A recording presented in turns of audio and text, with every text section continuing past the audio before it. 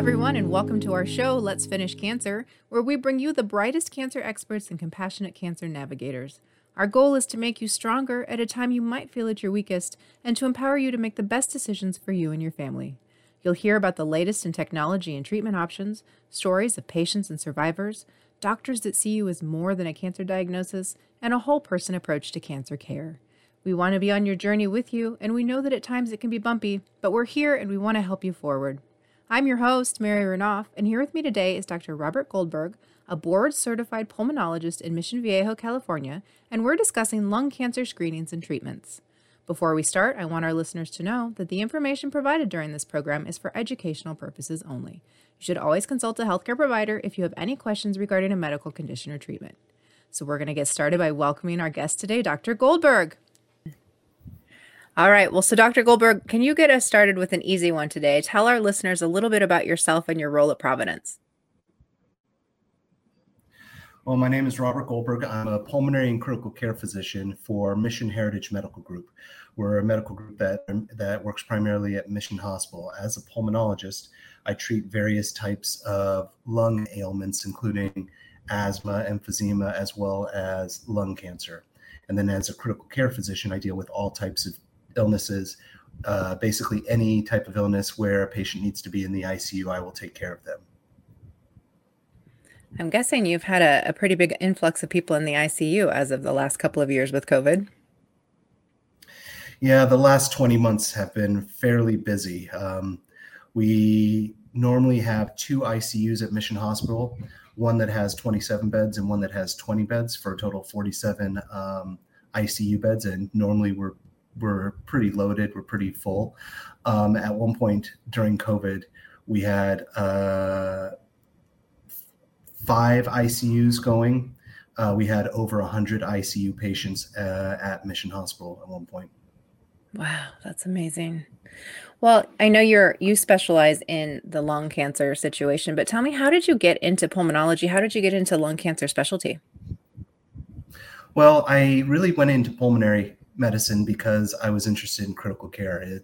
Frequently, when you're getting out of residency as a new graduate physician, you try to see what type of specialty matches what lifestyle you want and how your personality is. And for many of those who go into pulmonary and critical care, it's the critical care, the excitement of critical care that entices the individual. Likewise, for me, I really enjoyed critical care, and I sort of added on pulmonary as my second specialty because they come together, they go together. The training is a pulmonary and critical care training program. But then as I learned more and more about pulmonary, I enjoyed it more. I really enjoyed treating those patients with asthma and emphysema, helping them to breathe better. But I really wasn't as interested in lung cancer. I was semi-interested in it, in that it is a significant issue.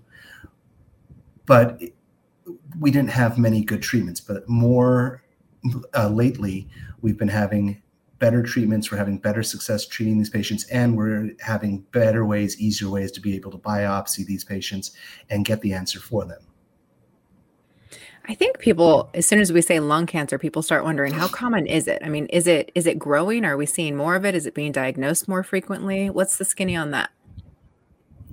So lung cancer doesn't get a lot of publicity. You don't see it as much as frequently as you see other cancers, for instance, breast cancer or colon cancer.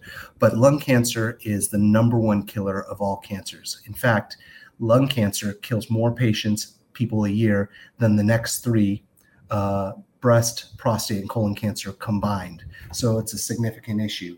In the US, over 200,000 people are diagnosed with lung cancer in a typical year, and over 100,000 will die of lung cancer. So it's fairly common. Part of the issue, we think, is that in the past, lung cancer had sort of a stigma. People thought, well, you smoked, so it's your fault that you developed lung cancer.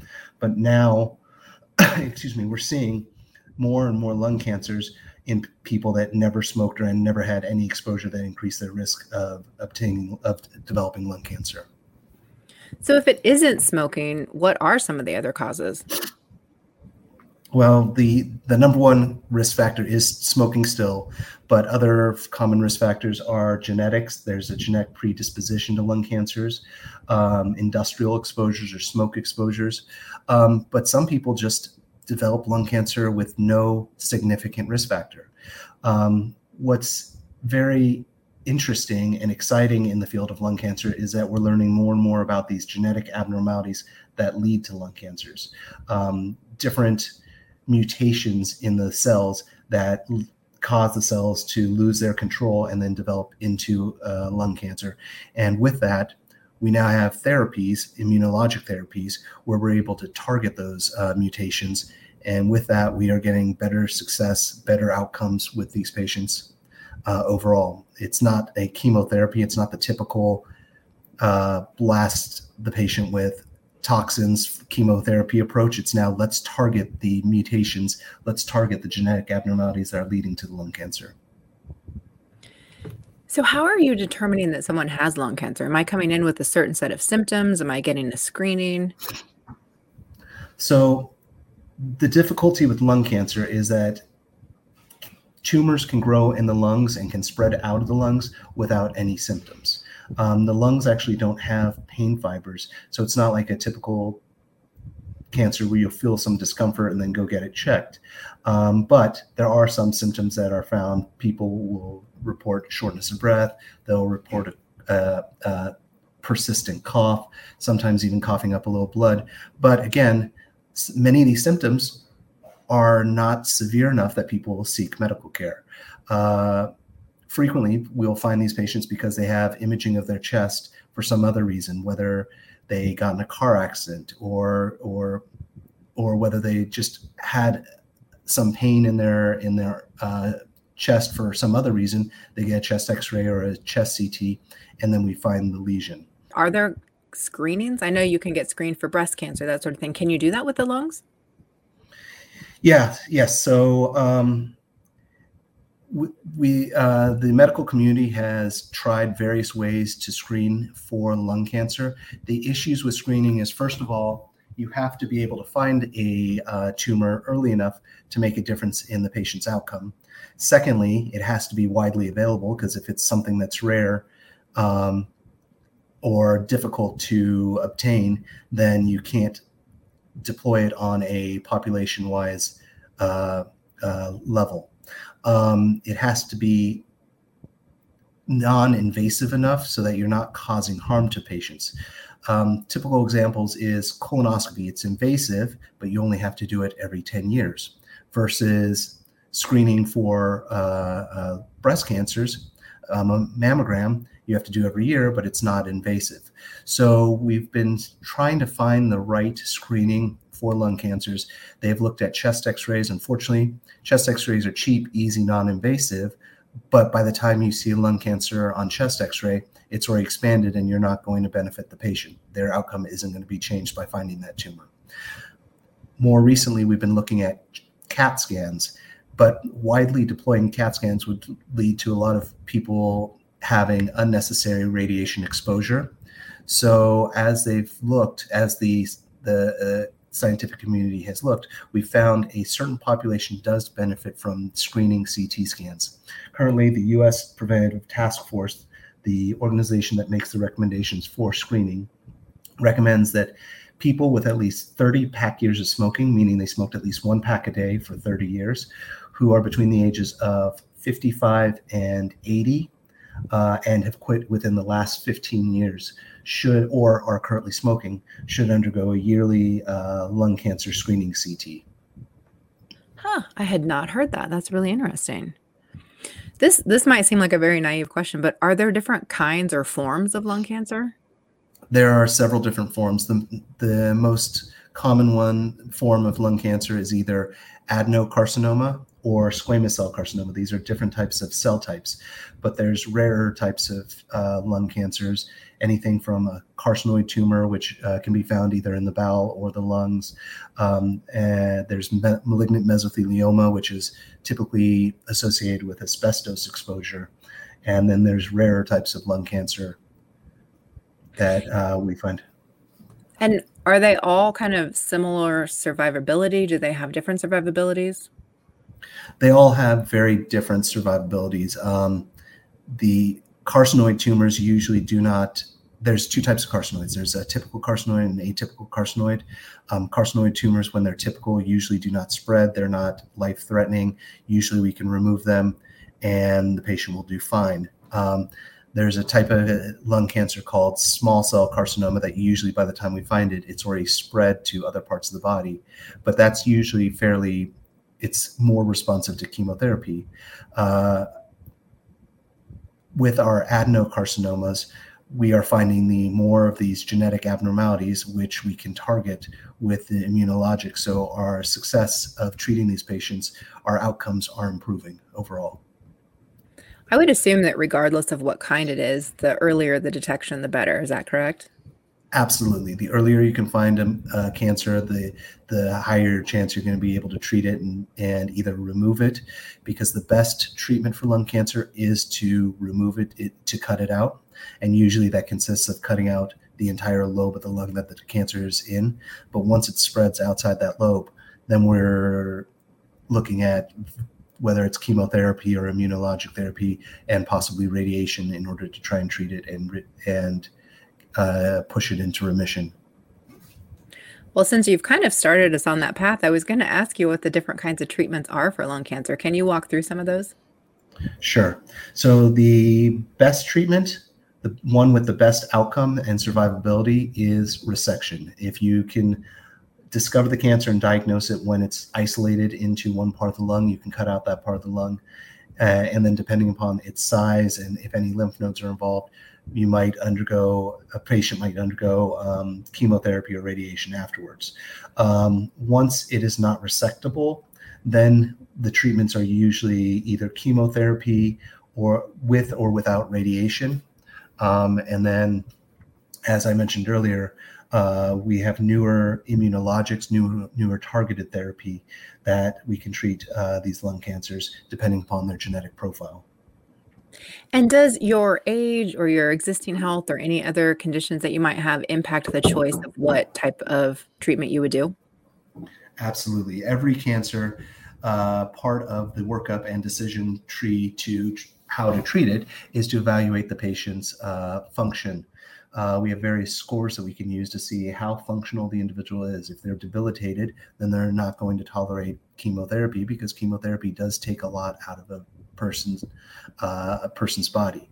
They might not be, if their lungs are damaged from smoking, they don't have enough functional lung, they can't undergo a lung resection possibly. Additionally, radiation might not be an option if they have significant lung damage from either smoking or other exposures. Well, I know that in preparing for this, I read that the hospital you're working in does something called Monarch Platform for screening. What does that mean?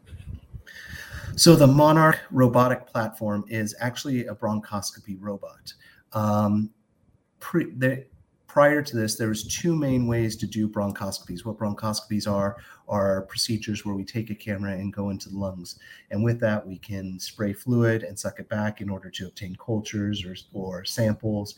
We can put out tools to get biopsies, such as needles or little, what's called forceps, these little pinchers that will cut off or bite tissue.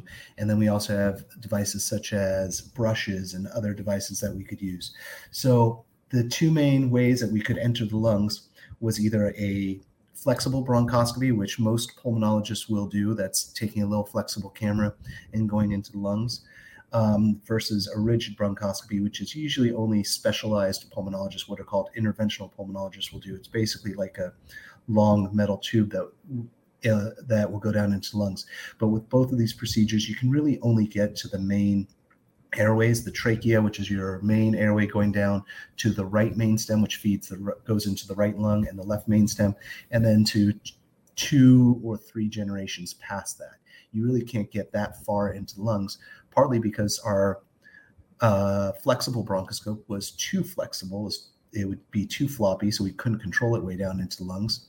Secondly, the number of airways grows exponentially. One airway becomes 2, which becomes 4 or 5 that becomes 10, and so on and so forth. So trying to find your way through the lungs was difficult. We did have an older device called a Super D, which helped with some of the navigation to get down into lungs and did add a little bit of more rigidity to get into the lungs to try and get to those lesions, but it was somewhat limited. So this year in March, Mission Hospital obtained the Monarch robotic bronchoscopy system, which it's, first of all, a bronchoscopy. It has 2 sheaths. It's got an outer sheath, which is a little more firm and allows us to be able to use it as a fulcrum to get further out into the lungs and make turns that we wouldn't normally be able to make. And secondly, the platform uses a CT scanner to help guide us to the lesions, so we can get to lesions in the periphery further out into the lungs that we were never able to do before. And with that, we can see the lesions. We're seeing parts of the lungs that we've never seen before, and we're able to biopsy them. So it sounds like it makes life easier and a better experience. Is there any more risk to doing it with a robot than yourself? Well, I guess you're still in charge, even if it is a robot, but I'm still in charge. I'm still controlling the robot. We use a little controller that looks extremely similar to an Xbox controller in order to guide the robot and control the robot. But the risk is the same risk as a standard bronchoscopy, which is minimal, but the risk of any complication is less than 1%, 1 to 2% with a bronchoscopy. The other option for obtaining samples of these lesions would be what's called a transthoracic biopsy, where what that is that an interventional radiologist would, under CT guidance, put a needle from the outside of the lungs in order to obtain tissue.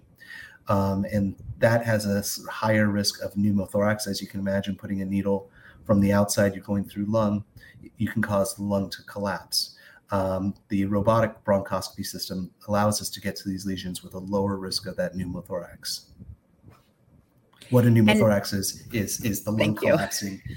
It's where the lung collapses because the lung actually sits in our chest under negative pressure. And so how we breathe is we stretch our muscles. We stretch our diaphragm and our chest muscles, which expand the chest, creating more negative pressure, and that pulls the lungs open. And then to breathe out, you relax and the lungs snap back into place. Well, if your chest loses that negative pressure, then the lung has the potential to collapse. That sounds painful. It's definitely not comfortable. And the way that we have to treat that is to put a tube in your side to basically suck out that extra air in the chest and cause the lung to re-expand, which also is not comfortable. Yeah, that does not sound pleasant at all. So when you do the scans and you go in and you take a look at this, say you find a mass, is it like most likely that it's going to be cancerous? Do you not know? Do you have to go do a biopsy, check it out? What are the odds? So as we're doing more and more CT scans for various reasons, and as our CT scan resolution is getting higher and higher, we're finding many, many nodules. The vast majority of these nodules are either scars from previous infections. There's a common infection around California called coccidiomycosis, also known as valley fever, typically found in desert areas, that a person will feel like they just have a cold, and really they have this fungal infection and it leaves these little nodules, what's called granulomas. But we find many of these nodules. So we have a criteria that we use in order to evaluate these nodules called the Fleischner criteria that gives us some guidance on how to approach these nodules as we find them. And various aspects of the nodule will point it more towards being malignant, being cancer versus being benign. If it's a nice rounded nodule, maybe with calcium, and it's under a certain size, then chances are it's benign. If it has something called spiculations, where it looks like the lesion is sort of growing out, it's growing legs to invade other tissue, then that's more concerning for it to be malignancy. And then the size is a big determinant of how to approach these nodules.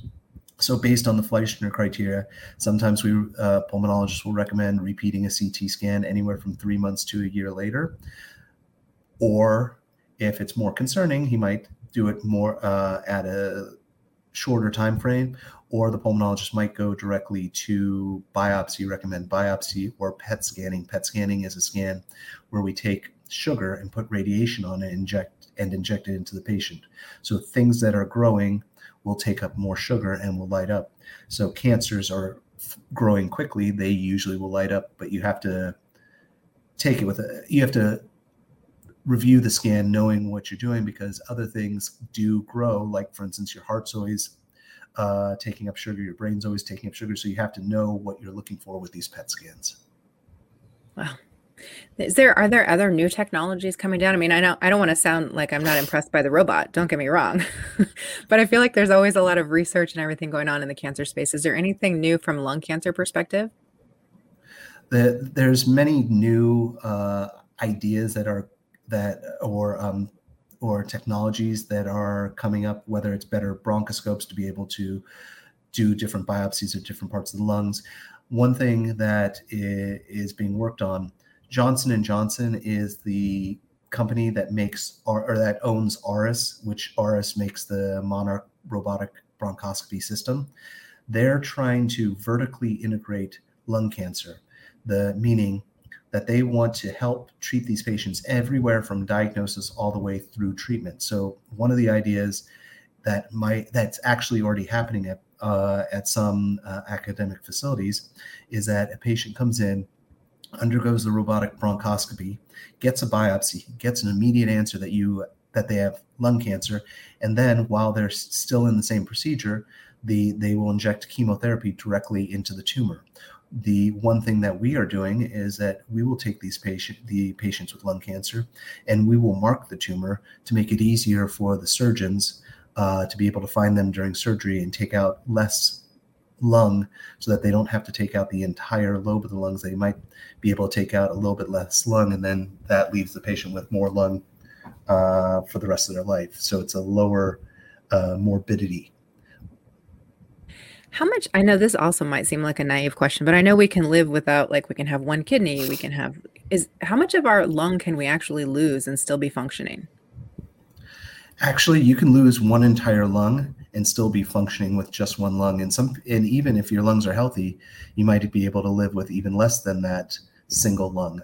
Usually when we do a test called pulmonary function test, where we look at the size of the lungs, and usually when a person's under a liter on their size of the lung, they're much more symptomatic. But usually you can have one lung and be fine. And can you do lung transplants? Yes, absolutely. Lung transplants are happening usually at specialized centers, usually for situations where people have significant scarring of their lungs or severe emphysema, but it's not done for lung cancer. Well, you mentioned earlier on, we talked about smoking, and then you talked a little bit about asbestos, which I would think has a lot to do with kind of maybe occupational, but you mentioned genetics. And I'm wondering if somebody in my family had lung cancer and wasn't a smoker, should I be worried? Like, is there some sort of like frequency to testing that I should get?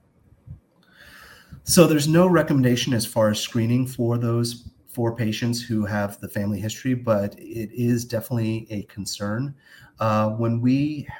When we diagnose a patient with lung cancer, we present them at our lung cancer board, which has various specialties that come together in a multidisciplinary approach to be able to make recommendations on how to treat these patients. This includes pulmonologists like myself, oncologists, radiation oncologists, radiologists, interventional radiologists, thoracic surgeons, but we also include geneticists who will look at the patients and make recommendations of genetic counseling if it's a high risk that this is a genetic tumor or could be passed along to other family members. So especially if a patient has multiple tumors, and certain cancers have a genetic predisposition. If a patient has two of them, then definitely they need that genetic counseling, and the family members need to be counseled about their risk.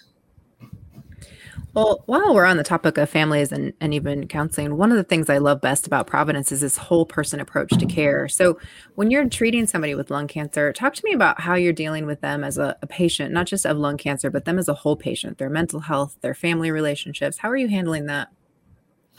Well, usually what when we are approaching these patients, I'll try to involve the family in the decision if the family's available. And then once we obtain that diagnosis, we have a navigator, a cancer navigator, who will help the family, guide them through the different pathways to make sure that they get the optimal treatment. They show up to their appointments, they get the scans. The pulmonary navigator is helping make sure that the patients get in to see their doctors as they need. The other aspect with our group, which is nice, is that I'm part of Mission Heritage Medical Group, which we're a group of over 100 physicians with various specialties. So we all share the same records. We all know each other. We have each other's cell phones. We try to work together in order to make sure that the patients get the best treatment and the best outcome that we can get them. I love it. Well, when you are able to help somebody who's been struggling, who's had cancer, who's going through this, tell me what it means to you to be able to get somebody through to the other side. To be able to save a life is an amazing feeling. And I'm fortunate that I get to do it frequently, either through my critical care work or when we're able to diagnose a cancer early and get the patient to the oncologist and make those decisions about how to approach these cancers. It's a level of satisfaction you can't find hardly in any other aspect of life, is to be able to help patients. That's why I went into medicine, is to be able to help people. I've always loved it. I've always loved the science, but more important, it's being able to help people and help the families. I love it. Well, you can hear in your voice that you love your job. We're pretty much out of time, so I'll just toss this one up to you right before we go, which is, we're trying to highlight lung cancer awareness as much as we can. And you mentioned it's not as sexy. It doesn't get as much playtime. But is there anything you'd like to tell our listeners to know either about screening or treating lung cancer that we haven't already covered? I think the number one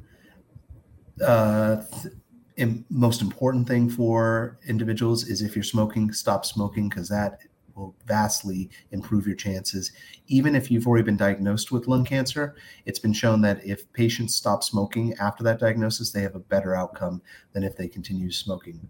And lung cancer, unfortunately, like I mentioned earlier, it's the biggest killer out there. The good news is it's starting to get some publicity. It's starting to get some press. There's more research ongoing, and hopefully the outcomes for these patients will continue to improve as we discover new ways to treat lung cancer. Well, thank you, Dr. Goldberg, for all of the work that you do and for joining us today on Let's Finish Cancer. We look forward to continuing the conversation on the whole person approach to cancer care with more experts from Providence in our future episodes. Make sure to listen to all of our shows on Dash Radio under the Future of Health radio station or on your favorite podcast platform. Follow us on social media. We can be found on Twitter and Facebook at Providence and on Instagram under Providence Health Systems. To learn more about our mission programs and services, visit providence.org. Thanks for listening. And remember, here at Providence, we see the life in you.